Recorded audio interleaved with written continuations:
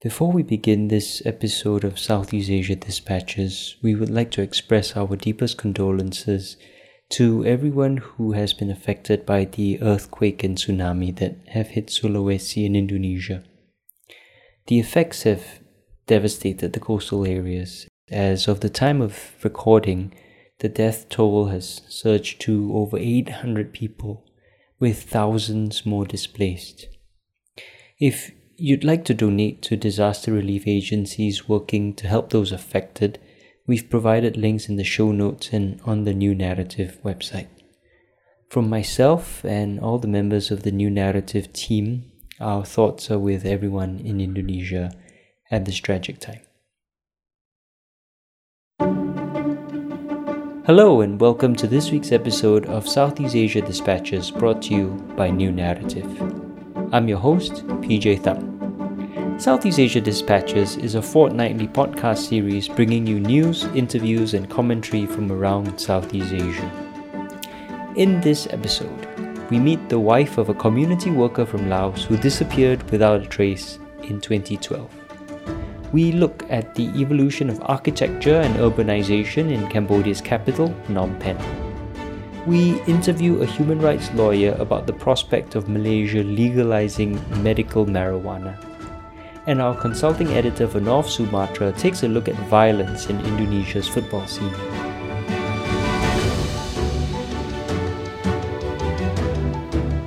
Six years ago, Lao community development worker Sombath Somphone disappeared from the streets of Vientiane.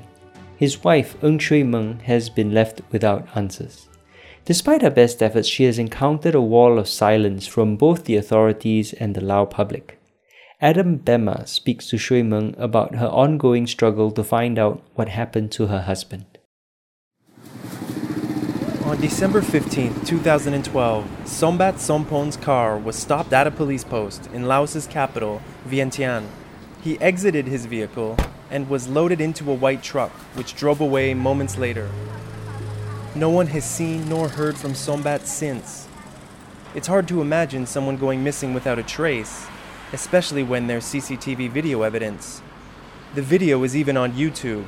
I still have no information whatsoever as to his whereabouts, and the authorities haven't given me anything to follow on any of his case. This is Shui Meng, Sombath's wife. She's 72 years old. For the last 6 years, Shui Meng has committed her life to raising awareness about Sombath's disappearance. The video footages are actually from the police own traffic camera that caught the abduction in front of a police post. The people who stopped Sombath are wearing police uniform. Now, whether they are real police or people dressed like police is immaterial. There's enough evidence that if the state wants to find him, if the state wants to identify who the perpetrators are, it should be quite easy. Sombath Somphone was not involved in politics. He founded a Lao civil society organization called the Participatory Development Training Center. Through it, Sombath taught sustainable farming practices. Shui Meng said in Sombath's 30-year-long career, he never once veered toward political activism. I also try to meet as many government leaders I have access to or allow me to meet. I have written many letters to the Lao authorities asking where Sombath was and also to please find him. He is basically a good citizen. He has no desire to oppose the government. They say that, the government will investigate. I also had a chance through the support by some of the embassies to meet the police chief who is responsible for the case, and he too said they would investigate. But that's the end of the story. And they're 6 years down the road, and they still say that they are still investigating and they have found nothing. I find this a little bit unusual for Laos because Laos is very small and people know things it's very difficult to keep a secret. The UN has raised the disappearance of Sombat on numerous occasions. Last July, the Lao delegation reported to the UN Human Rights Committee for its implementation of the International Convent on Civil and Political Rights. The Lao delegation in Geneva stated that it will take more time to investigate Sombat's disappearance, but it completely rejected offers of assistance. August 30th marked International Day of the Disappeared. Shui Ming attended the event and mentioned the lack of media attention on forced disappearances. Inside Laos, people may be afraid to mention Sombat's name, but nobody doubts his impact on sustainable agriculture. In 2005, Sombat received the Raymond Magsaysay Award, referred to as Asia's Nobel Prize. Over the years, he has built up quite a bit of reputation, for his work. So he's pretty well known. So when he disappeared, there was an outcry. An outcry first from the people who knew him, ambassadors, people in the development community, and everyone was shocked. Everyone was shocked that he was disappeared and the way he was abducted. So there were a lot of letters, a lot of direct appeals to the government, to the ministers of foreign affairs, to various government departments within Laos. Shui Ming said Sombat's work continues through his organization, even though he's no longer at the helm. Handbooks he wrote and published on sustainability in the Lao language are still being used throughout the country. Sombat has always been involved with rural communities, basically engaging them to find ways to improve their livelihoods, drawing upon local wisdom, local knowledge, and local practices, and also using the local practice with some new ideas, new technologies, so that people's livelihoods can be improved. He also tried to work with young people, giving them some skills and knowledge, but basically encouraging them to use their knowledge in a way they can to improve their own families and communities. Shui Ming hangs on to the hope that one day Sombat will return to her. Until that day, she continues to seek justice, and for any news about her disappeared husband, Sombat Sompong.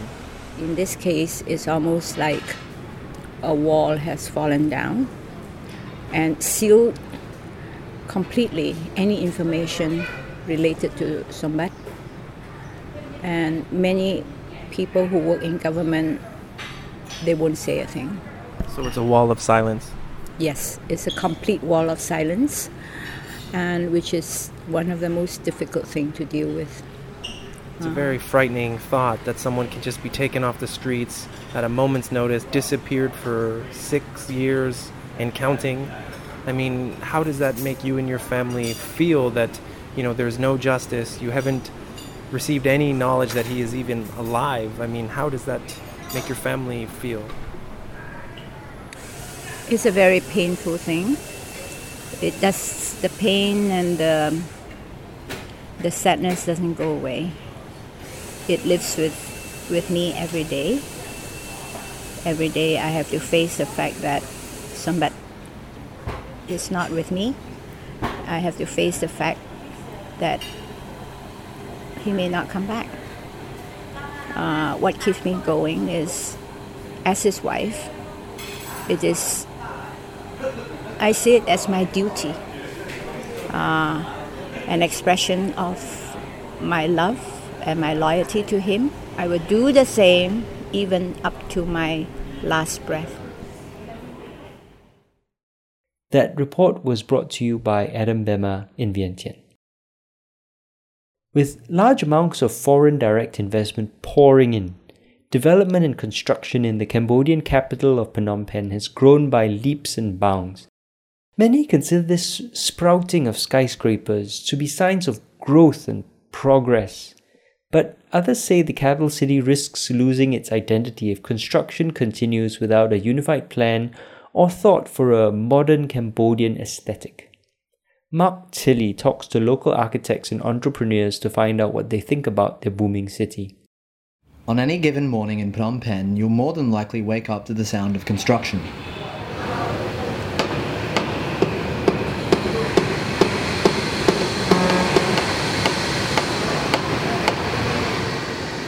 The city is experiencing an unprecedented level of development and construction work, fueled largely by direct foreign investment from countries like Japan, Korea, and most prominently, China. This year, the number of condominiums in the city is expected to double to more than 20,000 units, with overall direct foreign investment in Cambodia reaching a staggering $6.3 billion in 2017. Amidst the sight of skyscrapers rapidly rising, towering over what once was a low-rise capital, local designers and planners have mixed views over how the city is being shaped, as urban planning, population movement and infrastructure is overlooked. I do not really like how it looks like right now. The planning is chaotic, it's a big mess everywhere. I would prefer less high-rise buildings. Lekana Sita, a Cambodian architect, works for T3 Architects, a Vietnamese-French firm in Phnom Penh which is designing a bioclimatic building for the Senate of Cambodia.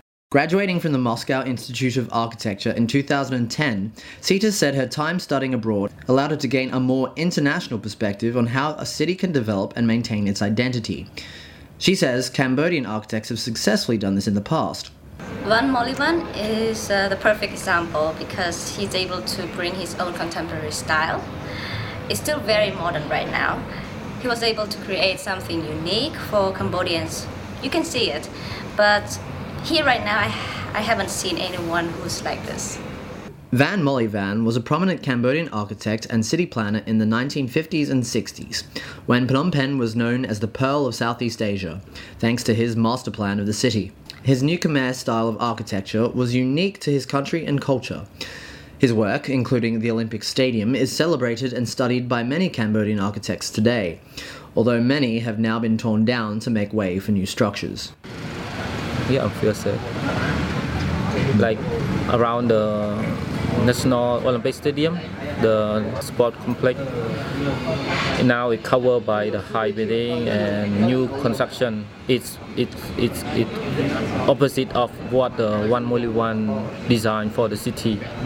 That's Satir Om from Asma Architects, a firm that specializes in renovating and restoring buildings rather than demolishing them. Om believes that the young age of Cambodian architects means they are often overlooked by their international counterparts, and the huge sums of money being handed over to the government means it's the foreign developers who benefit the most. It's because of maybe they think if we are not get much experience about it, or maybe we are too young. Maybe they would choose many modern thinking about the beauty of the city, or maybe they think a different way from us. However, Sita remains optimistic. There's a new wave of young Cambodian architects graduating from Cambodian universities, and they can gain valuable experiences working with international developers. I've seen many people who have been working in international companies and then they join the local company and they try to keep up in the same standards. Right. So the international companies, they actually play a big part of that as well, like teaching us. It's not just the architects that are concerned about the flood of development. Entrepreneurs are also concerned. Zoe Ng is the co-creator of Raintree Development, a retail and office space in Phnom Penh's central business district. The group has received global attention due to its building's modern design and attention to detail. The space was designed by Zoe's business partner and local architect Hock Keng. It is difficult because, again, we are a very, very young economy that has, frankly, limited capacity as far as urban planning and city planning goes. We do not have a ginormous talent pool of urban planners and developers who have either studied that practice academically or professionally who are in this country. Raintree is hosting a forum, Cities of the Future, to invite architects, industry practitioners and the public to start conversations on how the city's issues can be addressed. I think we all recognise that urban planning needs to be strengthened.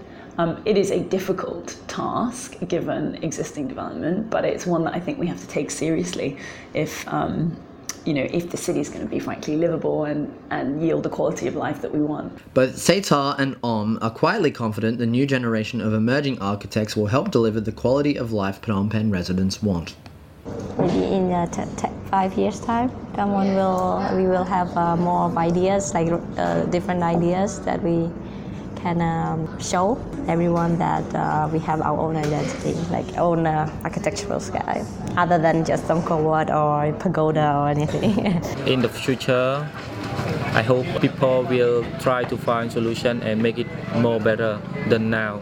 Or maybe now we made something wrong, but later 5 years or 10 years, maybe we know, oh, we did something wrong, we should change, or maybe we should update, we should correct what we have done before. So maybe I think for the future it would be maybe much better. It takes time.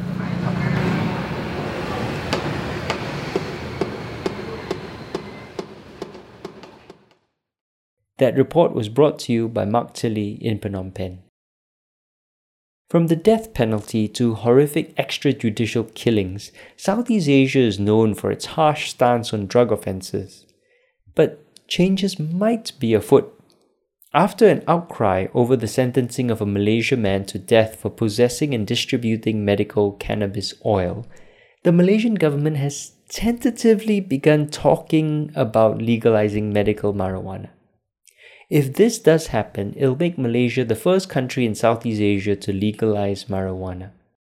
Callum Stewart spoke over the phone with Edmund Bond, a human rights lawyer and Malaysia's representative to the ASEAN Intergovernmental Commission on Human Rights, about the likelihood of legalization and what it means for Southeast Asia's position on drugs. Edmund, thank you for joining me today and talking to me about this. Hi, how are you, Callum? You're welcome. So this interview is about the possibility of Malaysia legalizing medical marijuana. Now, this has made quite a few headlines recently, but would you say that this is a serious possibility of happening in Malaysia? This is a possibility. It's not a serious possibility because it has come up on an ad hoc basis in the sense that there have been 2 cases that have been highlighted in the media. I think what's more important is to backtrack on some of the promises that were made by the new administration. And one of the promises, if we look at the manifesto, was to review the mandatory death penalty in cases, especially in drug trafficking cases. That has not been implemented yet, although the government has got a study from the Attorney General's chambers to say that that should be repealed in stages. So we have not seen that first stage being implemented yet, and we are hoping that that can be done as soon as possible first, and then to look at a review of all cases involving death penalty, such as kidnapping and murder, and then I think probably to remove, and this is where the medical issues come in on cannabis, to remove for certain purposes the use of certain drugs from the schedule as dangerous drugs. Now, to give a bit of a broader context, obviously Southeast Asia is not, or countries in Southeast Asia are known for their very harsh laws and policies on drugs and drug trafficking. Could you talk a bit about the drug enforcement practices in Southeast Asia and how Malaysia compares to other countries in the region? No court of law and no enforcement agency is perfect. What a lot of drug offenders are facing, especially those from the poorer backgrounds, is that they are facing a presumption of trafficking. For so long as you are found to have been carrying a certain weight of drugs, you are presumed to have been trafficking it. And then in a system like Singapore and Malaysia, we have advanced court systems in Southeast Asia, but yet you are facing a disproportionately difficult task of trying to disprove the presumption of trafficking. So not only you have laws that are against you, but you have drug enforcement officers in around the region that may not be as professional or may not be as efficient in trying to do their jobs. It's easier to convict someone than to actually have someone acquitted. So around the region, although we have some advanced systems of law, there's no system that's perfect. That's why I think there has been greater advocacy in trying to remove the death penalty and try and remove these presumptions from our laws. To go a bit deeper into that, why do you think that there is such a a prominent and widespread, attitude of harsh penalties for drugs in Southeast Asia? The traditional and conservative view is that with the death penalty looming over the people, that it reduces incidences of drug trafficking and drug possession. Mm-hmm. But I think over the many years, that's not true. So scientifically and medically, it's not true. But also public education and information is spread by governments around the region saying that it works. And so from young, we are taught to buy into that kind of attitude and that kind of disinformation. Malaysia, a few years ago, did a very comprehensive and robust survey. And we asked the people in the survey, would you actually support the death penalty for drug trafficking offences? And when you come down to the nuts and bolts of it, the survey found that there would be people who are who would not support the death penalty. Still, though, Malaysia seems like a very odd place for even the prospect of legalizing medical marijuana to be mentioned. Why is this being floated as a potential possibility in Malaysia? One scale is we have politicians now actually in Malaysia for the first time saying, hey, hanging someone for just possessing or trafficking in some drugs and they have good reason for it is quite harsh, unfair. And I think some of these politicians start to realize that when you are in prison and seeing someone being hanged is not such a good thing after all. So I think they're reviewing that kind of policy. It's a harsh punishment. It's inhumane. So we have that on one spectrum. And then we have the other spectrum where we have mitigating circumstances. So we have the media properly highlighting the cases of two now accused persons saying, I'm only using this to help people with some medical conditions. So you have these two scales of the case, and people are looking and seeing that perhaps this is something that we need to reconsider. But I don't think that there will be a blanket authorization at the moment in Malaysia for that kind of legalization as in America. But a proper review with the Ministry of Health looking at the benefits of some of these drugs. Okay.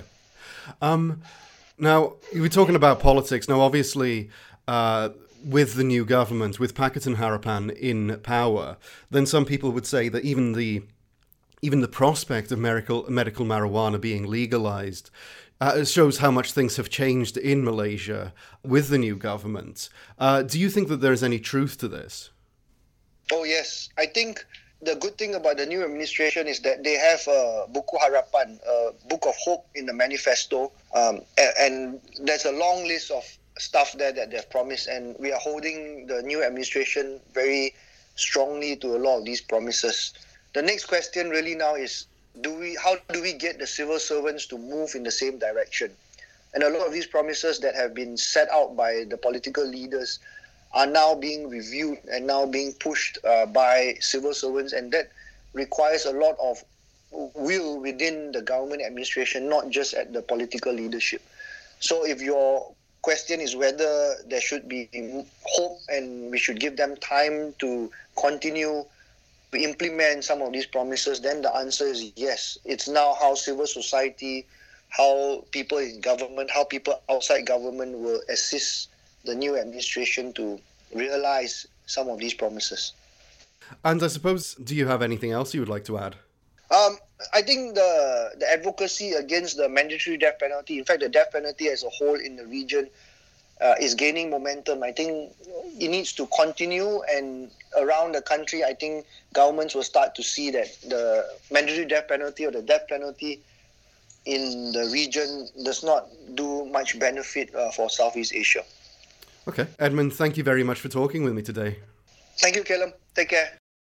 That was Callum Stewart speaking of Edmund Bon, Malaysia's representative to the ASEAN Intergovernmental Commission on Human Rights.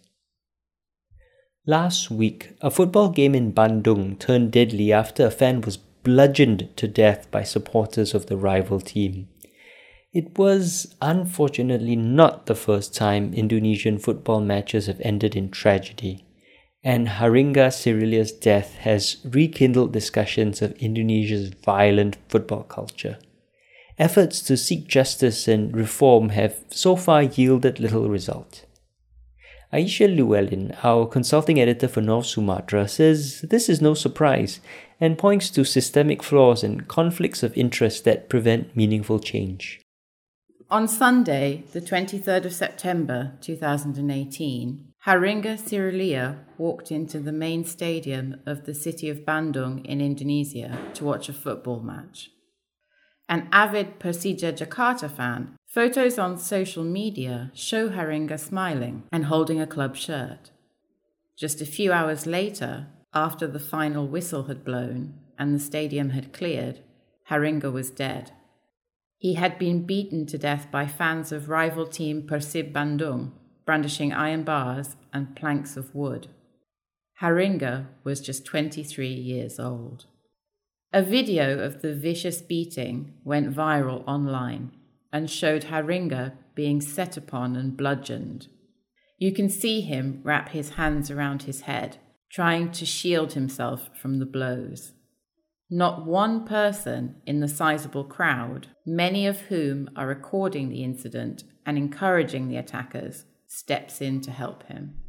Sadly, Haringa's death is not an uncommon occurrence in Indonesia, which has some of the worst football-related violence in Southeast Asia. Violent clashes between rival football fans happen often, and many end in tragedy. According to Indonesian analyst Marhali, Haringa was the 70th Indonesian football fan to die in match-related violence since 1994, and the 16th football fan to die in Indonesia in the last 8 months. Despite the frequency of attacks at Indonesian football matches, the penalties are usually light. There can be brief punishments, such as clubs being banned from playing for short intervals, and match supporters can be fined for things like setting off flares or throwing rocks. Official investigations into attacks often go nowhere. And whatever the penalties, they clearly aren't working when you look at the statistics. 16 people were arrested following the attack on Haringa, and all eyes quickly turned to those in charge. The Football Association of Indonesia, known as PSSI, is headed by Edi Rahmayadi. In July 2018, Edi was elected governor of North Sumatra, Indonesia's fourth most populous province. He claimed it was the responsibility of the hosting club to ensure security, and that no one could have predicted such an outburst of violence.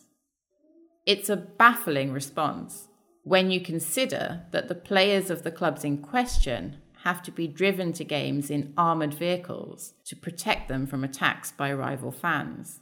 Violence is often not only predicted, but practically expected. Now in damage control mode, following a growing public outcry over Haringa's death, Edi went on local TV show Mata Najwa. "I'm the one who has sinned," he said. "This is my responsibility as the head of PSSI." But lip service isn't enough. A local online media site showed that Edi owns a 51% stake in a company linked to Persatuan Sepak Bola Medan dan Sekitarnya, or PSMS Medan, a local football club in the capital city of North Sumatra. A number of other senior figures at PSSI also have links to local Indonesian football teams. While Edi continues to insist that there isn't any conflict of interest, the problem is obvious. If key figures from PSSI, including Edi, have financial ties to Indonesian football clubs, then it's clearly not in their interest to impose penalties, such as match suspensions, on these clubs when their fans break the rules. Nielsen Sports has this data on football in Indonesia. It's the fourth biggest country in the world in terms of population, but has the second highest rate of global interest in football, with 77% of people following the sport. Football means money in Indonesia, and it's those in power who seek to gain the most. All Haringa wanted was to enjoy a good game when he went to the stadium that day.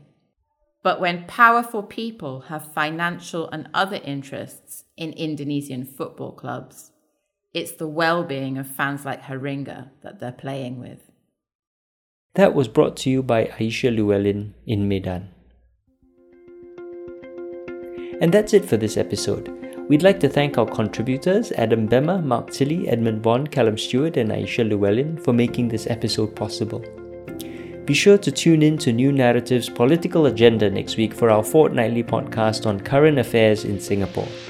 Check out our website at newnarrative.com for more stories from Southeast Asia. And if you enjoy what we're doing, please do support our work by subscribing to New Narrative at newnarrative.com/join. Subscriptions start at just $52 a year. That's just $1 a week. This is PJ Thumb wishing all our listeners a great week ahead. Sampai jumpa.